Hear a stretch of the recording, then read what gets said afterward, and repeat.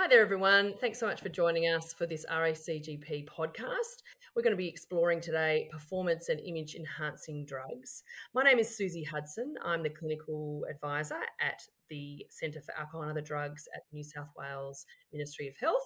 And joining me today are Dr. Katinka van der Ven, who is a senior lecturer at the Centre for Rural Criminology, University of New England, and a visiting fellow as part of the Drug Policy Modelling Program at the Social Policy Research Centre at UNSW. Welcome, Katinka. And I've also got joining us today Dr. Esther Hahn. She is a staff specialist at Drug and Alcohol Services Royal North Shore Hospital and, importantly, a general practitioner in her own practice. And with a very particular interest in performance and image enhancing drugs. Welcome to you both. Thanks so much for joining us today. Perhaps you could just tell us a little bit more about yourself and your particular interest in performance and image enhancing drugs. Yeah, this all started way back when I started my PhD, which initially was on the supply of performance and image enhancing drugs. And since then, my research has actually been much more focused on the use of these substances, and a particular focus of my research is on improving health services for people who use steroids and other enhancement substances and who are experiencing issues. And I do a lot of work with general practitioners in also improving their knowledge about these substances and also in improving their engagement with this drug using group. And I think I've already been doing research over 10 years in this area. Fantastic, Katinka. I think it's really helpful to understand the way in which the research side of things intersects with practice, and that'll be really helpful for us today. And so, can you tell me a little bit about, based on your experience and your research, what is the nature and the prevalence of performance and image enhancing drugs here in Australia? Yeah, so before I go into the actual prevalence, let me just give a little bit of an explanation as to what performance and image enhancing drugs are, just for the listeners who are, a little bit unfamiliar with these substances. Um, performance and image enhancing drugs, and sometimes I will just simply use the acronym, which is PEDS, are basically, drugs to enhance the appearance of a person or to basically improve their physical capabilities, such as like either their strength or their endurance. And I have to say that PEDS is not, it's not a very clinical term. It's quite an academic term, and you will also not really necessarily hear that being used by general practitioners or even their patient groups. And I mean, the term PEDS, represents a wide range of substances. But to be honest, the oldest and largest group are basically non-prescribed anabolic androgenic steroids, which has been used in the late 1940s. And when I work and talk to doctors, this is also the main substance that they see in their clinic when people are presenting with issues and coming in. And steroids are, the vast majority of steroids are used by men. There are women that are using these substances, but, as said, the large majority of people using these substances are men. Right. But having said, coming just really back too quickly about the term PEDS and including a wide range of substances. So what we do see is that people who use steroids often use other substances as well. So yeah. So and the reason, there's a couple of different reasons for why they are using other substances. So we see that people who use steroids often use other types of enhancement drugs just to get, we say, to achieve augmented effects. So, for example, the use of human growth hormone, for example, to enhance strength, or the use of clenbuterol for its fat burning purposes. Then we also see that people use steroids that they use other substances to minimize adverse effects that they're experiencing. Okay. So what you're saying there, Katinka, is that people may present to a GP talking about one type of substance use, which in this case is might be steroids, but they might be using other things, and so it's useful to think about that when people are talking to people about these in particular these drugs? Yeah, no, exactly. And also in terms of when a patient comes in, it can sometimes actually also be that they would come in to see if they can get medications prescribed to prevent to prevent some of the issues related to steroids use. So an example of that is, and correct me if I'm pronouncing this incorrectly, Dr. Haan, but for example, tamoxifen is used to prevent gynecomastia, which can be related to using steroids. So sometimes patients will come in, requesting that they ideally want to use this medication to counteract that particular side effects. Okay. And so you're describing, and you can see as quite a reasonable thing. We're in society, people are very conscious about how they look. With all the different types of social media, people are posting things about how they look. So it's not unreasonable to think that people might be using these different types of drugs. Yeah. But how prevalent is it? How often, or what sort of groups are using these types of Yeah, no, exactly. So yeah, you're absolutely right, coming back to that question. So it's a bit hard to judge because there are some methodological issues with a lot of these prevalence studies. But having said that, though, we do see that when we look at population studies specifically, that the prevalence of non-medical use of steroids in Australia is relatively low. But having said that, we do see a steady increase. So the 2019 National Drug Strategy Household Survey, for example, showed that lifetime use went from 0.3% in 2001 to 0.8% in 2019. When we look at international population studies, we see that the number of prevalence ranges usually between 1% and 3% as well. But having said that, there are other indicators, that steroid use is a bit of a growing concern. And usually, the examples that I usually mention is that, for example, with the Australian Needle Syringe Program Survey National Data Reports, it actually shows that there's quite a significant increase in PEDs as less drug injected. So, for example, this was only around 1% in 1995 and actually rose to 6% in 2021.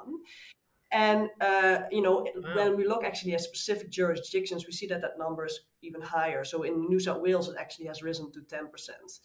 And yeah, and then another example that I also mention is that when we look at the 2000, the latest Australian secondary students alcohol and drug survey, we see that actually that 2% of secondary school students report using steroids and other enhancement substances in their lifetime, with 1% also reporting using it in the past month. So there are definitely indications that this potentially is a growing public health concern that we need to be a bit aware of. Okay, and so that might be one of the drivers for that older cohort, is about perhaps older people wanting to arrest that aging process, or is that one of the other drivers for people reaching out or yeah, well, that is actually a really good point, and I just wanted to mention that because we often think, when it comes to steroid, we often think about young people, or we think about these very big, beefy bodybuilders, massively using steroids. But actually, what we do see is that there is also quite an older population, over 40, that is using these substances as well, and not necessarily, to get all these beef and shredded, muscular bodies, but more so because of these anti-aging reasons. So, and to retain youthfulness. And I mean, in some cases, there's also actually a medical indication in the sense that there's potentially some, low testosterone levels. But then, I mean, on the one hand, you could say that, if there is really a medical indication, they can go to a doctor and they will be assessed and they potentially can get it on prescription. What we see from research also is that sometimes people will self-identify as having low testosterone, but because they're not getting it from a general practitioner, will go to the black market to source steroids as well. So there is a variety of reasons for people to use these substances. And, talking a little bit about, myth busting or stereotype busting, because, having said that, it's not just all these bodybuilders and young people using. What I also would like to highlight often is that even though, the main reason for people to use this is for aesthetic purposes, right? So the body is definitely, central and important because, people want to, for example, get a more muscular appearance. Having said that, though, Oh, there is a okay. bit of this stereotype that all people who use steroids have body image disorders.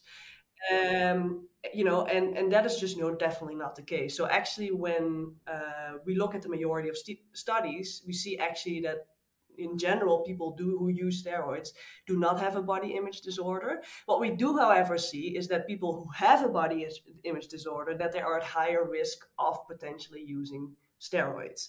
And I mean, this is not just from research, but when I'm talking to general practitioners, and potentially Dr. Han can talk about Mm, this later on as well, potentially about what her experience is. But when they hmm. assess and manage patients, we do see that they, general practitioners generally mention that they don't necessarily see a body image disorder. It is something that potentially needs to be discussed, and it's something we need to assess for whether there is Mm, mm. disordered self images. But in general, they when talking to doctors, they feel that that is not like the main concern when it comes to this patient group, at least for the patients that they are receiving in their clinic. Okay. And so, in terms of really thinking about how and what the common reasons are for people presenting at a GP, you've talked a little bit about why they might come to a GP to talk about performance and image enhancing drugs. Um, what are some of the reasons you've talked a little bit about? It might be around them wanting to address their body, to really think about that. It might be about trying to address, there might be in particular um, work situations where their bodies are a very important tool as part of their work. But what are some of the other reasons that people might attend or talk to a GP in relation to these? I mean, there's a couple of different Hmm. cases, and of course, every person coming in is an individual case. But having said that, we do see like more of like an some general things that people come in for. One of the things is that what often has been reported is that patients come in requesting basically to be monitored and tested because they have stopped their steroid Right. use.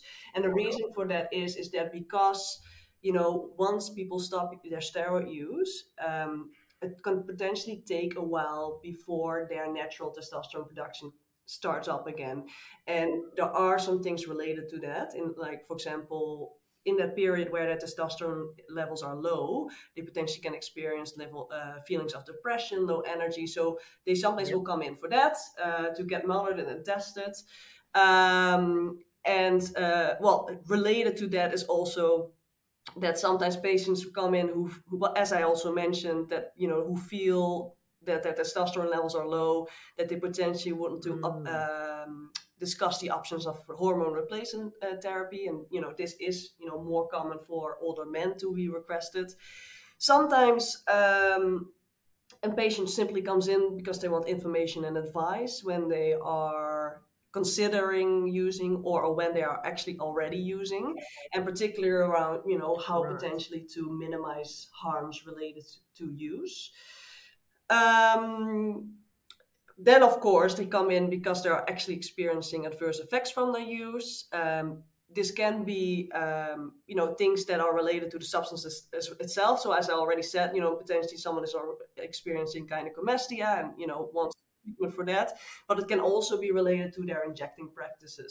For example, they might Hmm. have a big abscess for which they want to see someone as well. Another thing that is also related to, I think I touched about on that a little bit already, but when people come in because they've stopped using, is that they often have those feeling of low energy. So it is important to check for hypogonadism as well, to see if that potentially is an issue for that person. Yeah, and those are the things that I can think of Yeah. now.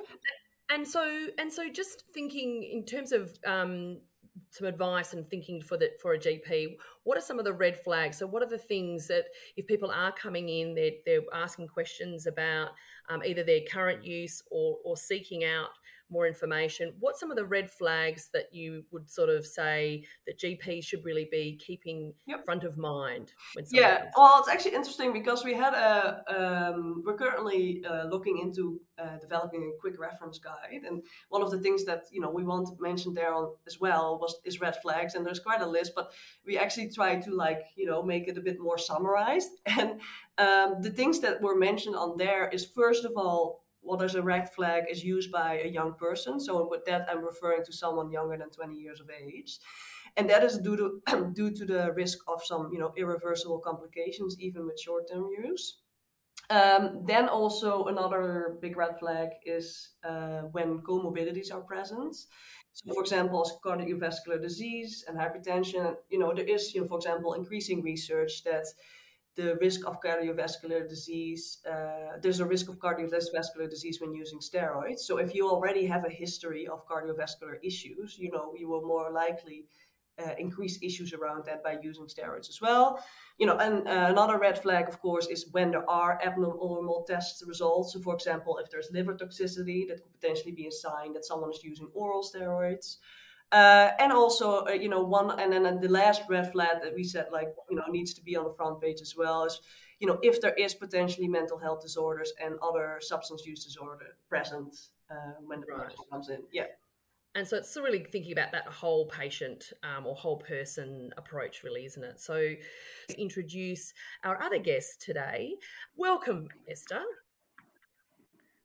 Thanks, Susie. Good to be, here today and part of this conversation. Fantastic. So I thought it might be useful to bring you in at this point, but because Katinka was going to really take us through and has been talking to us much about obviously the people that it might be using these types of substances, why they might be reaching out for a GP's support, some of the red flags.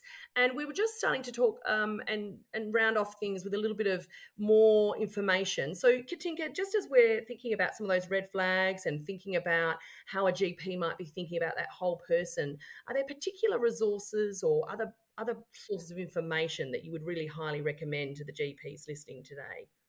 Esther and I have been doing a lot of work together, and together with some other colleagues as well. And one of the resources that we both have been working on that I definitely would recommend people to go to is actually the GP Guide to Harm Minimization for patients using non-prescribed anabolic androgenic steroids and performance and image enhancing drugs.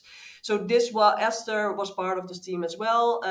So together with several other doctors, we developed a very extensive guide, which is freely accessible via the Sydney Nord Health Network website. And in addition to this guide, there's actually also a couple of online webinars that has been done by Esther and myself and some other health professionals that give some, specific information about in relation to steroids. So I would recommend checking out those webinars as well. And to be honest, one service that I can highly recommend is also the steroid education program at Your Community Health, which is run by health educator Kay Stanton. And that program has been running since 1997 already, and is such a wealth of information. And especially Kay has so much knowledge on this, and she's always really willing to help. You can call her, email, so both patients and as clinicians can approach her for help. And one other source that I potentially would recommend as well, but maybe I'm biased because I'm the director of that resource. So I'm the director of the Human Enhancement Drug Network, but we have an education page on that website as well, which actually collects information, educational resources on this topic from a bunch of different services and websites and so on. So I do recommend having potentially a look there to see if there's also a lot of good information on steroids as well. Brilliant. And a lot of these sources that you're talking about, Katinka, will have associated with the podcast. So thank you so much for that. And Dr. Hahn, we've been talking about people accessing their GPs, but perhaps as a GP yourself, you could give us a bit of insight into how might a GP start listening and have a conversation with a patient of theirs around performance and image enhancing drugs. Sure. Yeah. Look, I mean, it's always difficult having that conversation around illicit drugs, and there's a few reasons why. Obviously, there's a lot of stigma around illegal substances, and patients themselves might feel that judgment or be concerned about, privacy and confidentiality issues. They're not sure if you're going to report them if they report that they're taking a legal substance. So part of having that conversation is actually just to reassure the patients about doctor-patient confidentiality, but also the limits around that doctor-patient confidentiality. And, this is where we can just reassure them, look, anything we discuss is, I'm really just mainly concerned about your health. I'm not concerned about legal issues or anything like that, unless it's obviously affecting your health. I don't have to report you to anybody within the limits that we know around mandatory reporting for doctors. And I just try to normalize the conversation, and I just try to say to patients, these are questions that I'd normally ask everybody coming in, because I'm concerned about checking for any health-related issues. So absolutely. So it's really it's relying on that relationship too, isn't it, Dr. Hahn? Yes. You've built up with your patient and relying on some of that, and really, as you say, normalizing. These are questions that you might discuss or explore with any person that would come to their practice. That's right. But even if it's a brand new patient, which it often is, and that's when we're starting these conversations, patients appreciate when we ask them detailed, that, they'll often say to me at the end of the consult, oh, thanks for taking the time, you kind of, thanks for taking a detailed interest in history. And so something I might ask them, as part of like a comprehensive assessment is, are you using anything to help with your workouts or muscle gain? And can you tell me about any supplements you might be using, any powders, any pills, any injectables? And so just kind of having that conversation like we would when we're taking a sexual health history from somebody, just really having that roll of the tongue. Yeah, that's right. And that requires a bit of practice, when we learnt, how to ask some of these more sensitive questions in medical school around drug and alcohol use or around sexual health, just we had to practice that. So it might be worthwhile, just practicing what feels natural to you as a GP to ask your patients. Fantastic. And thinking about perhaps, describing to people listening, what might a typical presentation be? Can you give us maybe a bit of a case study that helps us to understand the types of tests you might request, or the way in which you might talk with someone, the things that might come to mind in terms of their care? Yeah, sure. So, I've seen patients using PEDS both in general practice settings and also referred to me in the drug and alcohol clinic. But I must say, this is not a group that identifies themselves as having drug and alcohol issues. So we're kind of less, they don't want to come to see me in a drug and alcohol clinic, and they're commonly encountering GPs for other health-related issues potentially, but it's also a group that doesn't tend to engage that well with healthcare practitioners. So when we do have them in our, rooms in our practice, it's a good opportunity to try to start to engage them a bit more. And so I'll tell you, so this is actually a gentleman that I was referred by a GP because the GP had picked up some blood abnormalities and referred, didn't know what to do next and referred to me appropriately, in the drug and alcohol clinic. So this is a 33-year-old gentleman who has been using PEDS for about 10 years, and his GP noticed he had a high creatinine level, 160, EGFR of 49, urea was 11.6. And he had slightly kind of deranged LFTs. His AST was slightly raised, 42, and his cholesterol was a bit high. Total cholesterol was 6.3 with an LDL of 4.3. The other thing that came up was that he had a raised hemoglobin level of 180. So I think these kind of basic bloods are definitely worthwhile doing for somebody who's currently using any kind of PEDS. So full blood count, kidney, EUC, LFTs, and cholesterol. And then when somebody has stopped using PEDS, typically we kind of wait, 6 to 12 weeks, and then might check some of their hormone levels. So we might check their testosterone, their, sex hormone binding globulin, SHBG. But it does take a little bit of time, for some of these things whilst somebody's using steroids, you test testosterone, obviously it's going to be sky high because they're taking super physiological doses of testosterone. So not so useful then, but yeah, it can be useful to check some of the things, some of the adverse effects while somebody's using, and then check some of the hormone levels after they've stopped using, and just see how long it's taking to get those natural testosterone production to kind of kickstart up again. And what you're saying there too, Dr. Hahn, is that you don't necessarily have to be doing this on your own, do you? You've described a situation or a scenario in which a GP might run these tests as part of their routine care or as something that's been flagged for them, but they can be reaching out to specialists or people who have a particular specialty in this area and get that support. Is that what you're saying there?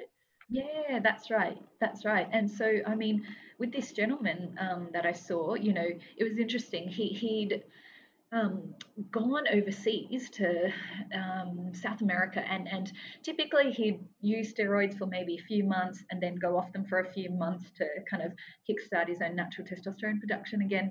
But because steroids were available over the counter and a lot cheaper in South America, he ended up just kind of taking steroids for a lot longer than he normally would. And I think he might have kind of been at high altitude over in South America. So he came back to Australia and he noticed that he was a bit tired, feeling low in his mood and energy.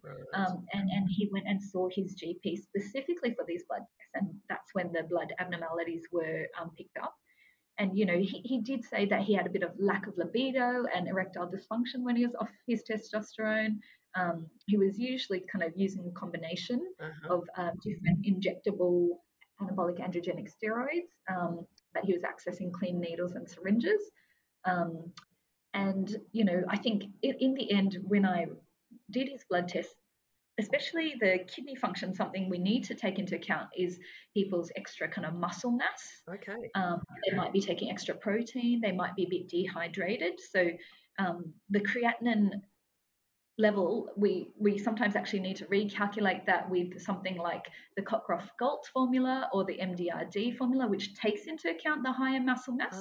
But even those two formulae for renal function can be inaccurate.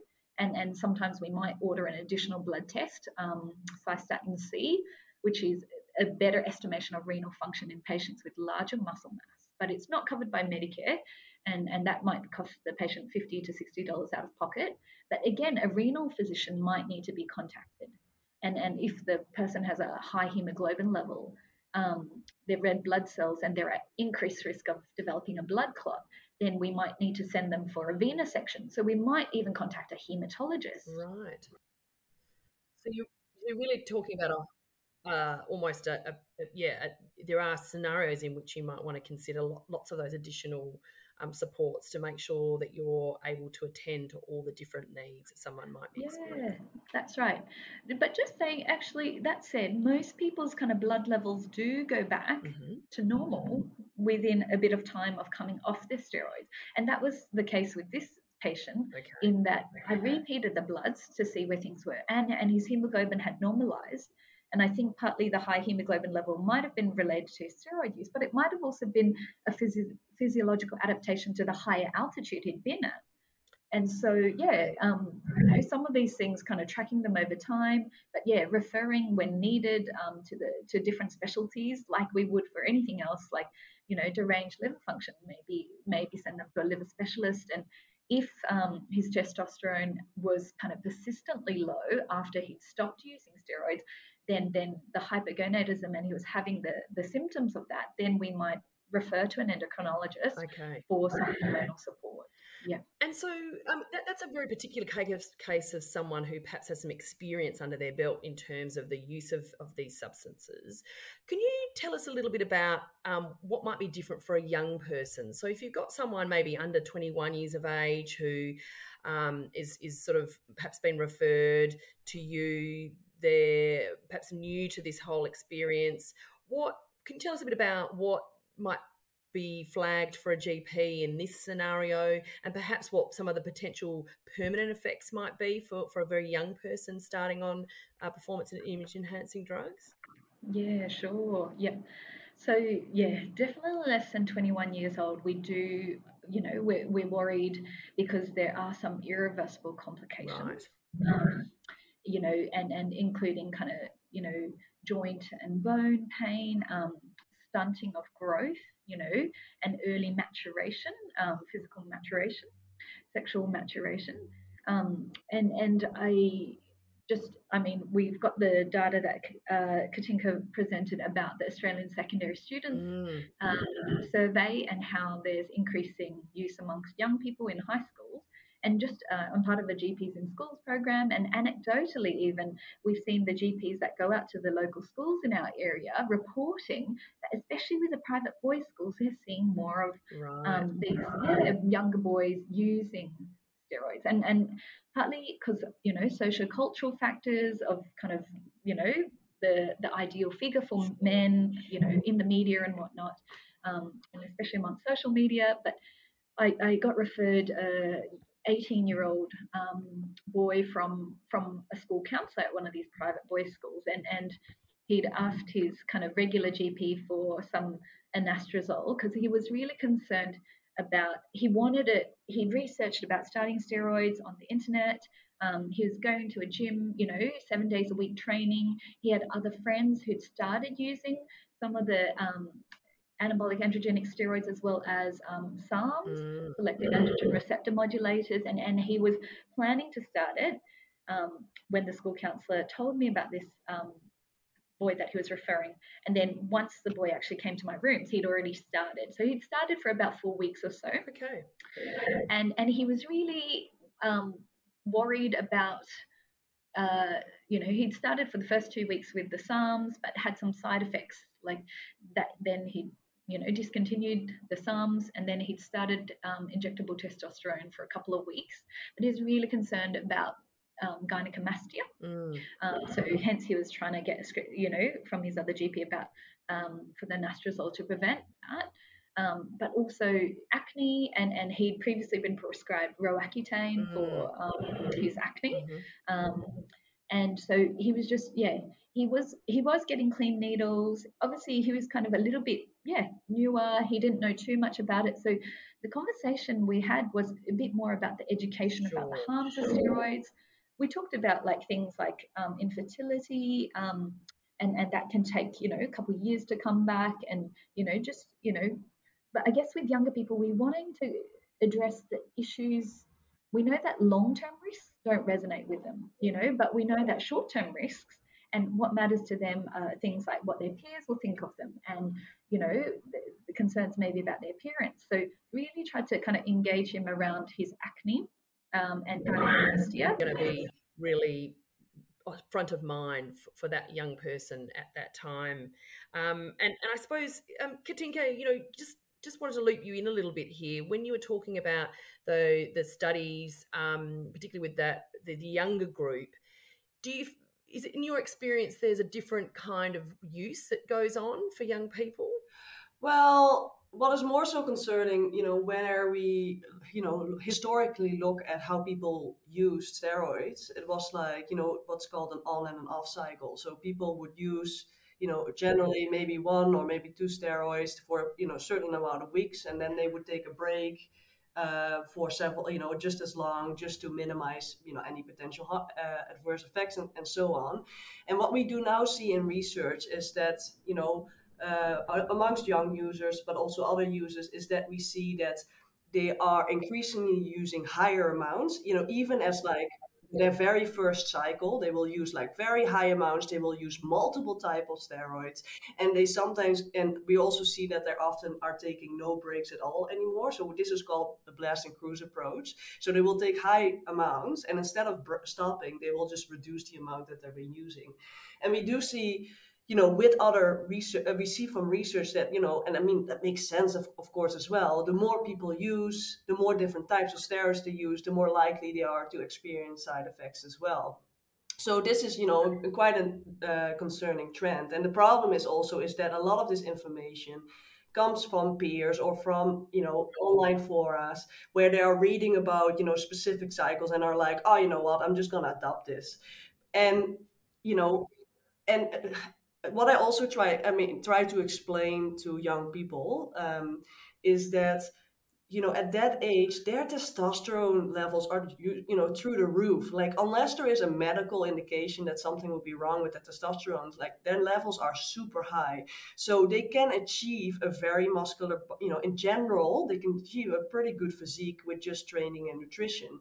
So, why take that risk of steroids where you can already achieve so much with, other, natural ways of achieving a muscular body? And I really want to emphasize that point that Esther also makes, in the sense that, yeah, talk about things that directly impacts them. So talk about acne, because yeah, the long-term risk, like, talking about cardiovascular disease, that is not something that, they're really going to consider right now. So it is really talk about those things that actually can impact their appearance as well. And what I do want to highlight as well is that when talking to this group, be non-judgmental, and also acknowledge that these substances work and they bring pleasurable, um, they're for, functional and pleasurable reasons. And so, be honest about that as well. But so have an open conversation about that. So, we get it, they work, but there's so many other, things that you need to consider and options that you potentially can explore as well before, using these substances. Okay, yeah. I mean, I think that's really good advice, is thinking about who the patient is in front of you. If it's a really young person, as you were describing, Dr. Han, it's really about thinking about what might be important to talk with them about, to engage them over. Can you tell us, as we're starting to wrap things up, if a GP is actually managing someone, and what are some of the things that they really, you've talked through a lot of the tests, the different tests that people should be thinking about, some of the referral pathways that they might also want in particular circumstances. But what are some of the things that GPs really need to keep front of mind if they have a patient who is using performance and image enhancing drugs? Yeah, sure. So yeah, definitely, educating them about the possible health consequences of their use, and treat any health consequences. So especially, yeah, if the person does have high cholesterol and they're high risk for heart disease, then you treat that. Bit of harm reduction advice about not mixing the steroids with other kind of substances that might cause more harm. So things like stimulants might be used with steroids, and that can make somebody more aggressive, more risk of heart disease, affect their sleeping patterns. And again, using kind of sedatives and mixing them with steroids, can have its harms. um, Other advice about training and getting good diet and rest, and if the person, asking what their goals are around their kind of whether it be fitness goals or physique goals, and then sending them to Mm-hmm. somebody, an expert in that field. um, all the stuff about injecting, where are they getting their injecting equipment from? Do they know how to inject steroids, which are very thick and viscous, safely into the big muscle group? And so I would refer them to the local needle syringe program if you have one. And the Mm. guys there, the workers there are really great at giving. They see a lot of these patients, and so they know how to give them good education and engage them around safer injecting practices. Doing the bloodborne virus testing if they've got risky injecting practices, or offering sexual health screens as well if they're kind of sexually active, and just arranging regular follow-up. So getting them to come back and see you for blood tests, when they're on Mm. their cycle and when they're off their cycle. Maybe prescribe something like sildenafil, or if they've got erectile dysfunction associated with their issues, and if they've got mental health issues, then yeah, treating that, referring them to appropriate health professionals. So I think kind of looking at the person, not just their steroid use, but looking at them holistically is really important. Fantastic. Thank you so much. I think there's lots there to take on board. Are there, as we start to pull together, are there any particular resources that you would recommend, Dr. Han? Are there things that you find particularly useful as a GP? Some of them have been mentioned, but perhaps you could mention the ones that you find useful in your practice. Yeah, so I think especially for patients to get kind of credible information, because that's something that they want. And we know that from the research literature, not exaggerated, about the harms, but also kind of, a little bit more information than they might just get randomly off the internet. The Exchange Supplies website has this great pocket guide to steroids, and that's a good one, maybe especially for the newer users of steroids. And so that's something that I would often, give to patients. On the Sydney North Health Network website, the GP Guide to Harm Minimisation, there's also videos about safer injecting. So some of these resources that are very practical for our patients that we could give to our patients. And then also on that same website, it's got information for health professionals, and there's links to various resources that are helpful for health professionals to know about. One of the biggest criticisms that users of steroids have is that they feel like they have to educate their health professionals about steroids. And so, if you can learn a bit about them, it might help with a bit better engagement with the patients that are using. Fantastic. Well, look, all of the resources and the links that have been spoken about by Dr. Hahn and also by Dr. Van der Ven, they are available as part of the podcast. We'd also encourage you to check out the Your Room website, which has information for both community members and professionals. I really want to take this opportunity to thank you, Dr. Esther Hahn, and to thank you, absolutely, Dr. Katinka Van der Ven, for your time today. Thanks, everyone, for joining us.